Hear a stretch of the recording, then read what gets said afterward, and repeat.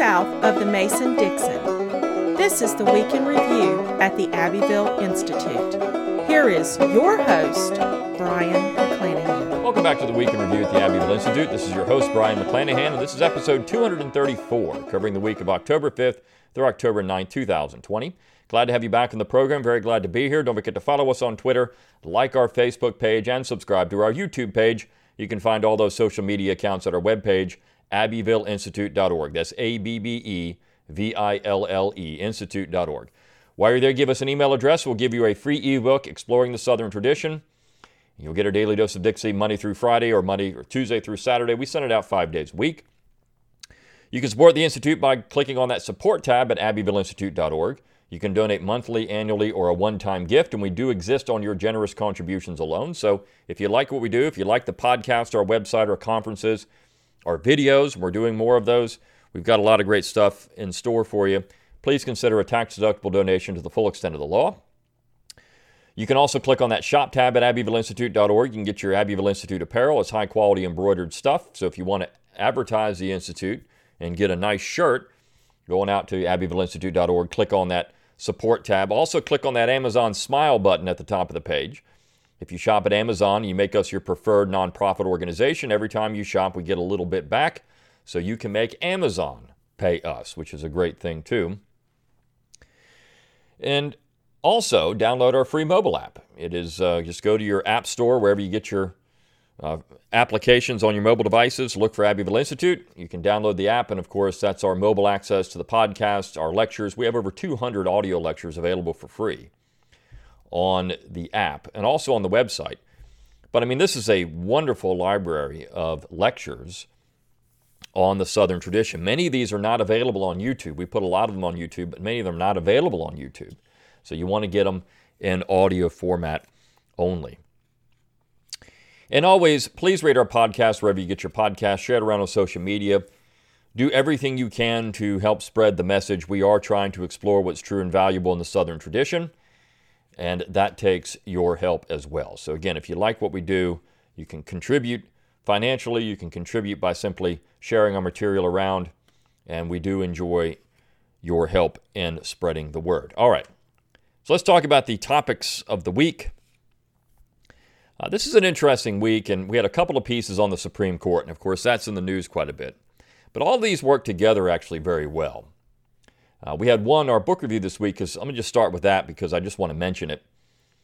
Catherine Savage Brosman, who is one of our scholars, affiliated scholars, has published a new book of poetry through Green Altar Press. And Bill Wilson, who is again one of our scholars, is nice enough to review the book. It's a great collection of poetry. We have to understand that, back in the Renaissance, there was a push to change the curriculum of the liberal arts curriculum, what's called now. And part of that was reading poetry.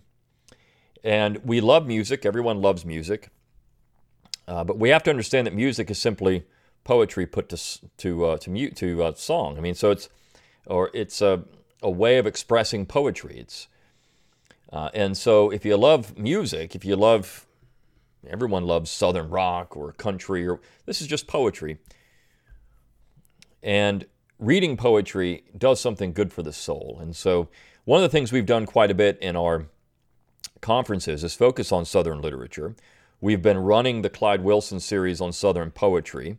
We haven't had it in a few weeks. We'll get it back. I mean, it's just something that it's a process to do these things. So we'll have more of that in the near future. So read some poetry. And Dr. Brosman does a good job of having new poetry available for your consumption. So go out and get this new book by one of our Abbeville Institute scholars. The title of the book is Chained Tree, Chained Owls Poems. And again, on Green Altar Books, just published this year.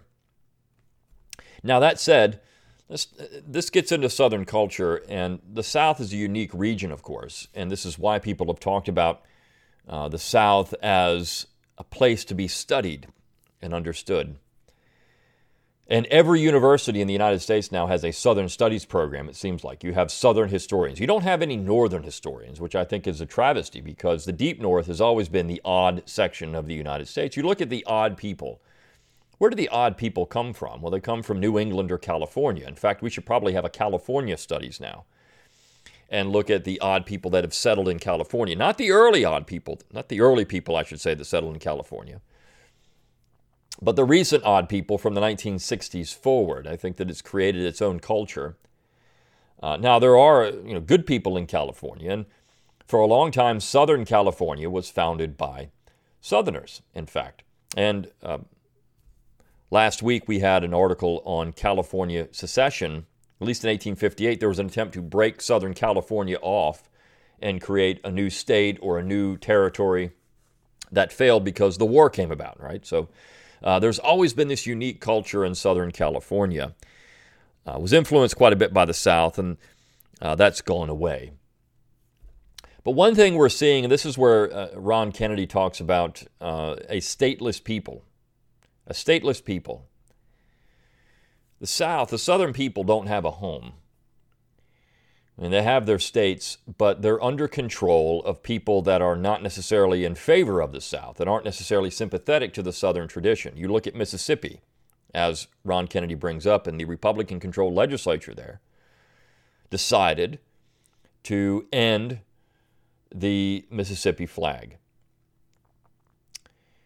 Now, you could say this reflects the will of the people, but does it? I mean, would the people of Mississippi be in line with that? And maybe they would. Maybe if you took a poll and they were to put this to referendum, maybe the people of Mississippi would decide that that flag is no longer something they want. Maybe. We do know that Southerners in large majorities favor Southern symbols. They don't want them taken down or destroyed. You can find pockets in different parts of the South where you have people that do, and mostly it's because they're being pressured by outside organizations. They're being pressured to do things that they necessarily wouldn't do. And a lot of that has to do with the Republican Party.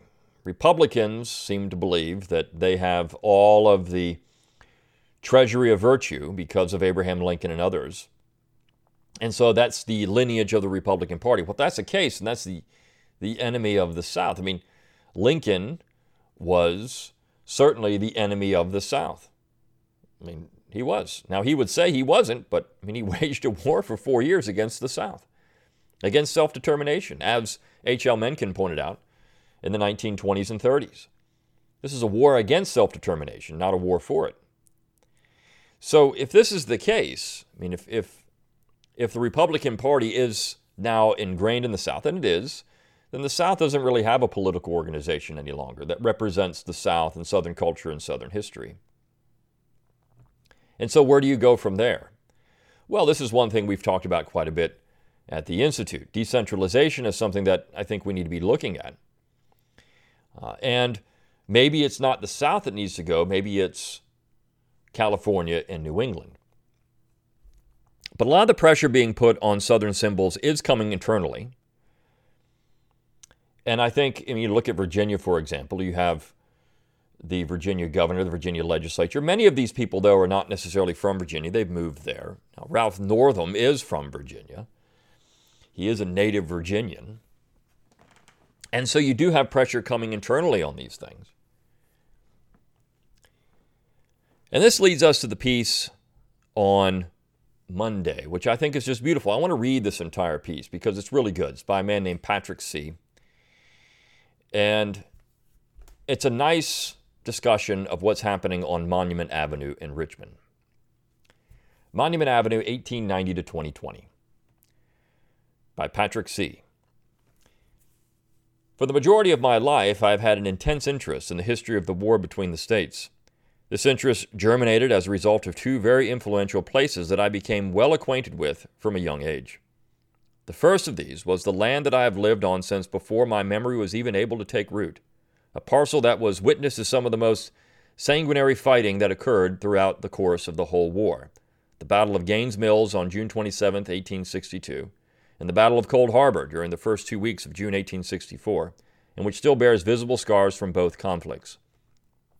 The other one was Monument Avenue. As a child, I was often afforded the opportunity to take long walks down the grassy median to view the massive statues of Stuart, Lee, Davis, Jackson, and Murray. Each figure stood larger than life, sentinels of the city for which each sacrificed so much for over the course of their illustrious lives. As a child, Richmond was, in my mind, the place where the monuments were. All else was secondary. Before I knew anything about the men to whom these monuments paid tribute, I knew that they must have accomplished something great in the course of their lives for them to be memorialized in the permanence of granite and bronze and to be conspicuously placed on one of the world's most beautiful avenues. This belief and the curiosity which it fostered resulted in a continuous study of those men and the war that made their names immortal. I soon learned of Stuart riding around McClellan's army in that fascinating and promising spring of 1862, of Jackson winning fame in the Shenandoah Valley and turning Hooker's flank at Chancellorsville, of Davis working incessantly day and night to sustain the dream of an independent South, and of Maury's advancement of the science of oceanography. And then, of course, there was Lee, the Virginia gentleman, commander of the army that my ancestors fought with, and who, against odds that were often unbelievably long, outfoxed foe after foe with his uncanny ability to read his opponent's mind. I was indeed fortunate to mature in an environment where books were present, along with the encouragement to read them. The earliest printed material that I can remember ever grabbing my attention on any subject was a little book entitled Monument and Boulevard, Richmond's Grand Avenues, which my father gave to me as a Christmas present when I was 8 years old. It showcased each of the monuments that I had already come to love, and it did a wonderful job in explaining their history along with the many reasons why Richmonders revered them. It was from this booklet, along with an inherited copy of Thomas Nelson Page's Robert E. Lee the Southerner, that developed a love for reading and a proper respect for the generations of the past. It would have been impossible in those halcyon days to have read the slightest premonition that the vicissitudes and fierce polemics of the next 12 years would fan the flames of ignorance and neighborly suspicion to the point of an unquenchable blaze which would eventually result in the destruction of the avenue I adored. The degeneration of the public and pseudo-intellectual discussion surrounding the memory of Southern heroes in the past decade has been unprecedented in its rapidity and malignancy.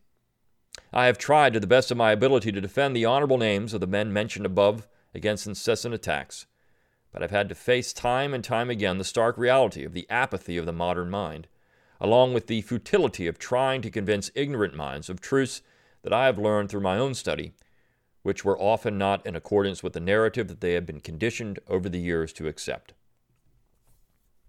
And so here we are, 130 years after the unveiling of the Lee Monument, left with street in Richmond that is only a shadow of its former self, gaining nothing.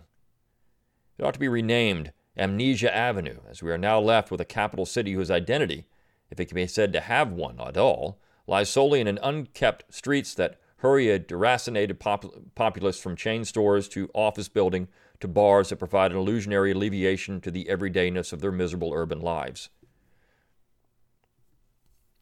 In the not-too-distant past, Richmond was a place where the past was remembered with reverence, and the future was faced all the more boldly because of it. Today in our Commonwealth, which is currently under the management of ignominious and barbaric politicians, there now remain fewer reminders of men who, by the examples they set, provided a standard that most of our day are incapable of meeting. The removal of Richmond's monuments only provides the doltish agitators screeching against men of whom they know nothing a temporary slake to their thirst for cultural conquest. In observing the despotic conduct of the governor of Virginia and the mayor of Richmond up to this point, their terms, I have been consistently reminded of the philosophic wisdom of General Lee, who once wrote, "The forbearing use of power does not only form a touchstone, but the manner in which an individual enjoys certain advantages over others is a test of a true gentleman." Is it any wonder that government officials have been so pathological in their attempt to remove the image of Lee from the public conscience? What we are experiencing in our time is another manifestation of the spiritual warfare that has been raging since the fall of mankind. While I am unremitting in my opposition to the removal of any monuments of the soldiers and statesmen of the South, I am at the same time cognizant of the fact that the memory of godly men will never be in vogue within the city limits of New Gomorrah, and that such a trashy city is unworthy to have such beautiful monuments. To me, Richmond is now the place where the monuments used to be, and I will lose nothing by staying as far away from it as possible. The demonstrators can have their Vanity Fair in its streets. At least they will not be plagued by the reminders of men who are greater than themselves. A century from now, when the names of these responsible for the destruction of old Richmond are either forgotten entirely or indignantly remembered, those of Lee, Jackson, Stewart, Davis, and Maury will remain esteemed in the minds of those who have taken the time to learn from their lives that they lived and the examples that they set. The coffins of Stewart and Jackson were both draped in the stainless banner, and that banner remains stainless still. It's a wonderful piece, and I think just a nice summary of what's happening in America today. And part of this is because, again, as Ron Kennedy points out, we have no place anymore. Southerners don't have a place. They are a stateless people. And they're being gaslighted, as he says, by the Republican Party. Now, part of this is also because of the courts.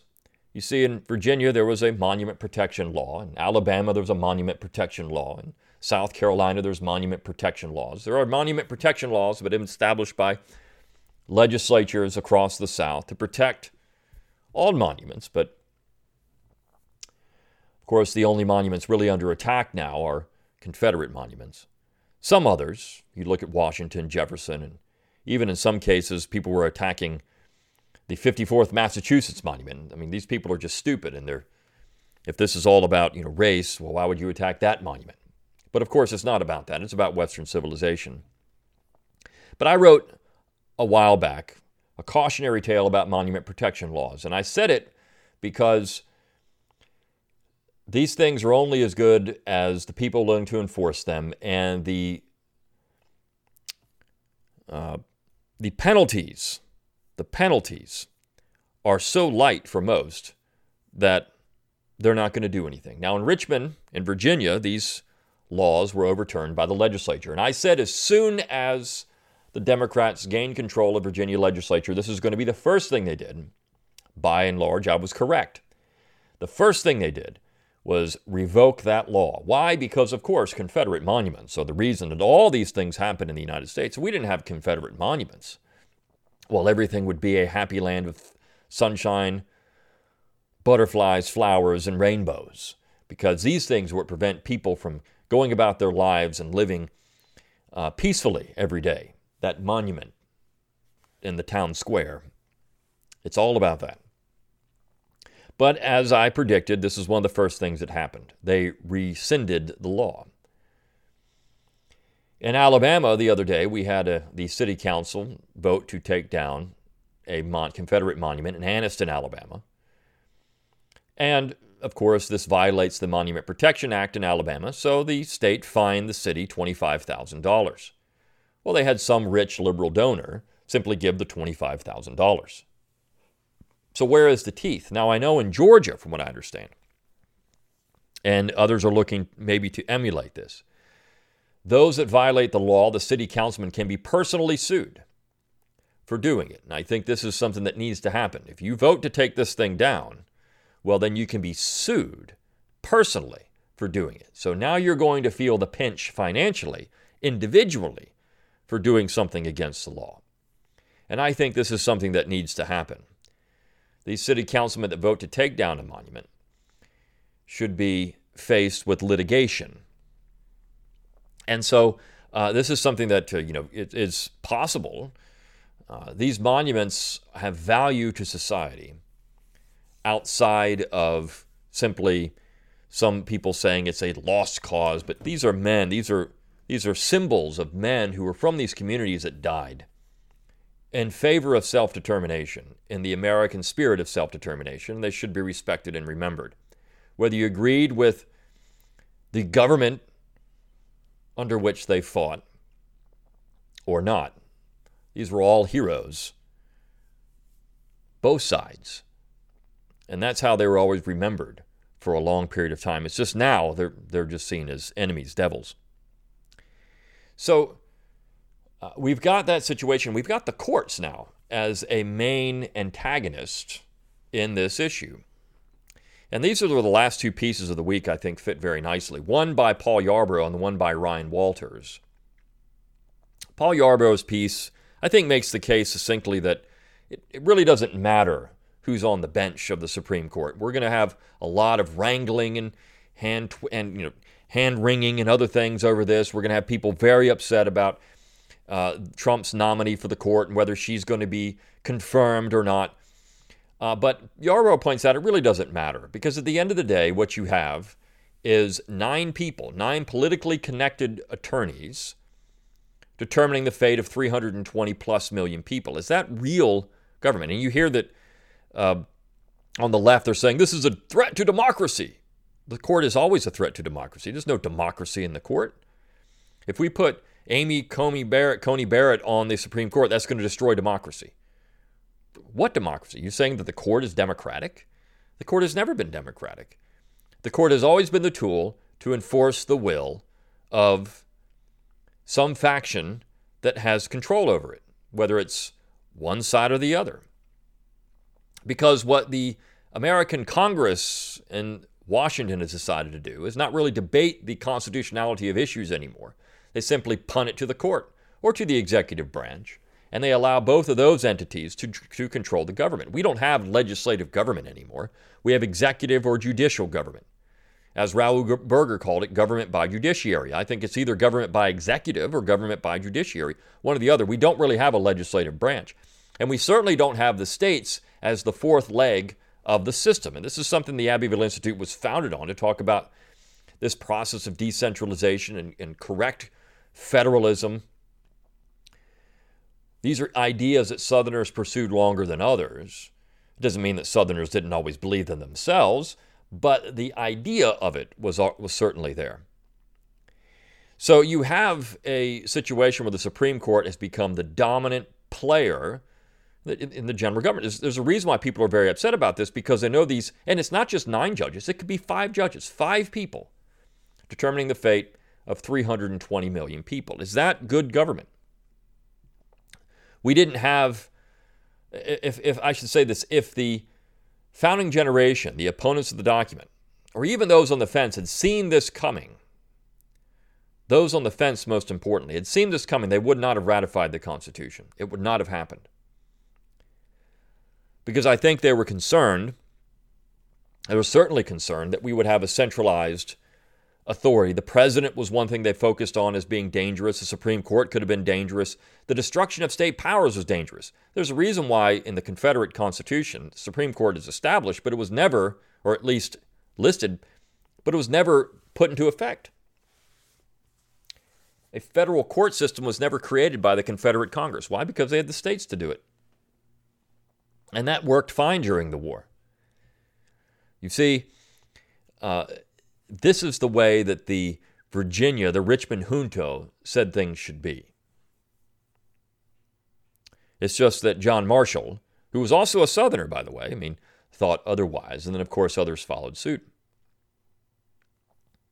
So we have a system that is destined to create centralization. And I think Ryan Walters on Friday did a wonderful job showing the history of court packing and the nature of the federal courts as being destructive to liberties in America. And he points out, and I think this is something that people need to understand, we're going to hear a lot about court packing. If the Democrats win in the 2020 election, there is a real push to add justices to the court. And Ryan Walters points out this is nothing new. In fact, the Republicans did it in the 1860s. They created a 10th seat so that the Lincoln administration could get its way during the war. And when Chief Justice Taney died, Lincoln refused to put anyone on the bench right away because he wanted to get the sentiment of the public as to who should be the proper judge. It wasn't about, he didn't think he was going to lose and let McClellan do it. No, it was about which Republican he could get on there. And of course, he finally settled on Salmon P. Chase. But that said, when Andrew Johnson became president, what did the Republicans do? Well, they reduced the court to 8 members.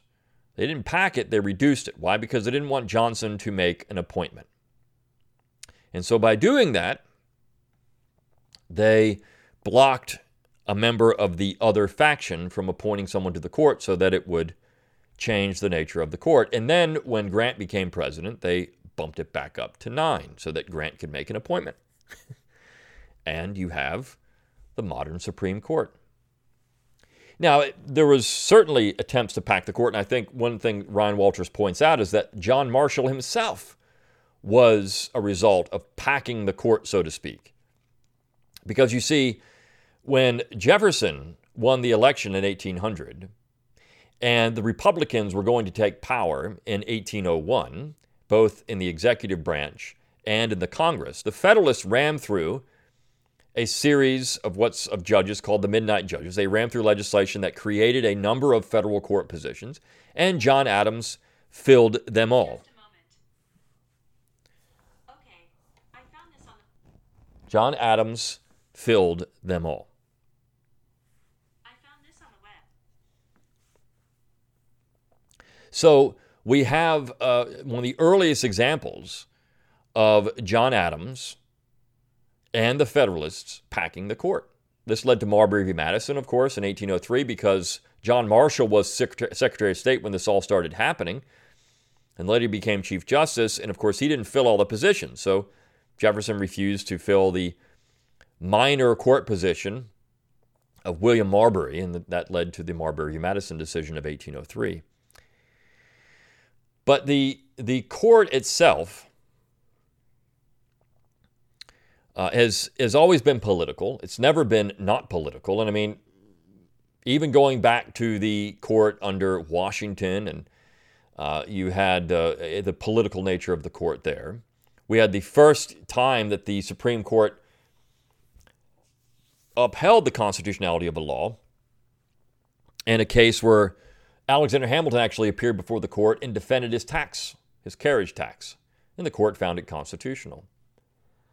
So this is the interesting part about all of this. The court has always been problematic, and I think Ryan Walters has a very nice conclusion of this piece. He said, look, if the Democrats win, they're probably going to pack the court, and they're going to want their people on it. We know Franklin Roosevelt tried to do this in 1937. The Congress rebuffed his attempt. But I think that the only way this would not happen is that the Senate can somehow stay in the hands of the Republicans, and they would block such legislation. But the fact is, if the Democrats pack the court, there is certainly precedence for this. And Walter's caution was that if the Republicans should ever gain power back, not to pack the court, not to add more judges, but to reduce the power of the court. And he brings up a very interesting case in the Reconstruction period where the Congress removed powers from the court. So you just take away their appellate jurisdiction in certain ways, and therefore they have no power. See, the Congress can emasculate the court. The Congress could get rid of all of the circuit courts. They could get rid of all of that. The only court that's in the Constitution is the Supreme Court. They could completely defund and abolish all other federal courts. They could just get rid of every single one of them if they wanted to. This is something that actually should be openly discussed. You want to rein in the power of the federal government and this government by judiciary, get rid of all these lower courts. And this was something that Southerners actually talked about. They talked about getting rid of certain parts of the Judiciary Act or reforming the court so that it wasn't so oppressive.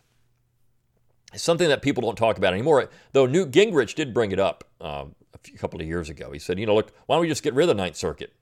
You just abolish it. Congress could just get rid of it. You see, but none of these ideas will ever go because the establishment won't let it happen. We've got an establishment now that wants to maintain what it is, and it doesn't want to get rid of any of this stuff. So this will always be the problem of the federal court system because you will always have the establishment blocking any of these ideas. So where do you go from there? Well, you have to go to decentralization. You've got to look at the states. You've got to look at the Southern tradition of decentralization and how the states could have a more dominant role in this, and you'd basically just do it. You don't ask the central authority, you just do it. Unfortunately, as again Ron Kennedy pointed out, the states are even buckling under the influence of outsiders, people from outside the South. There isn't really a Southern party anymore.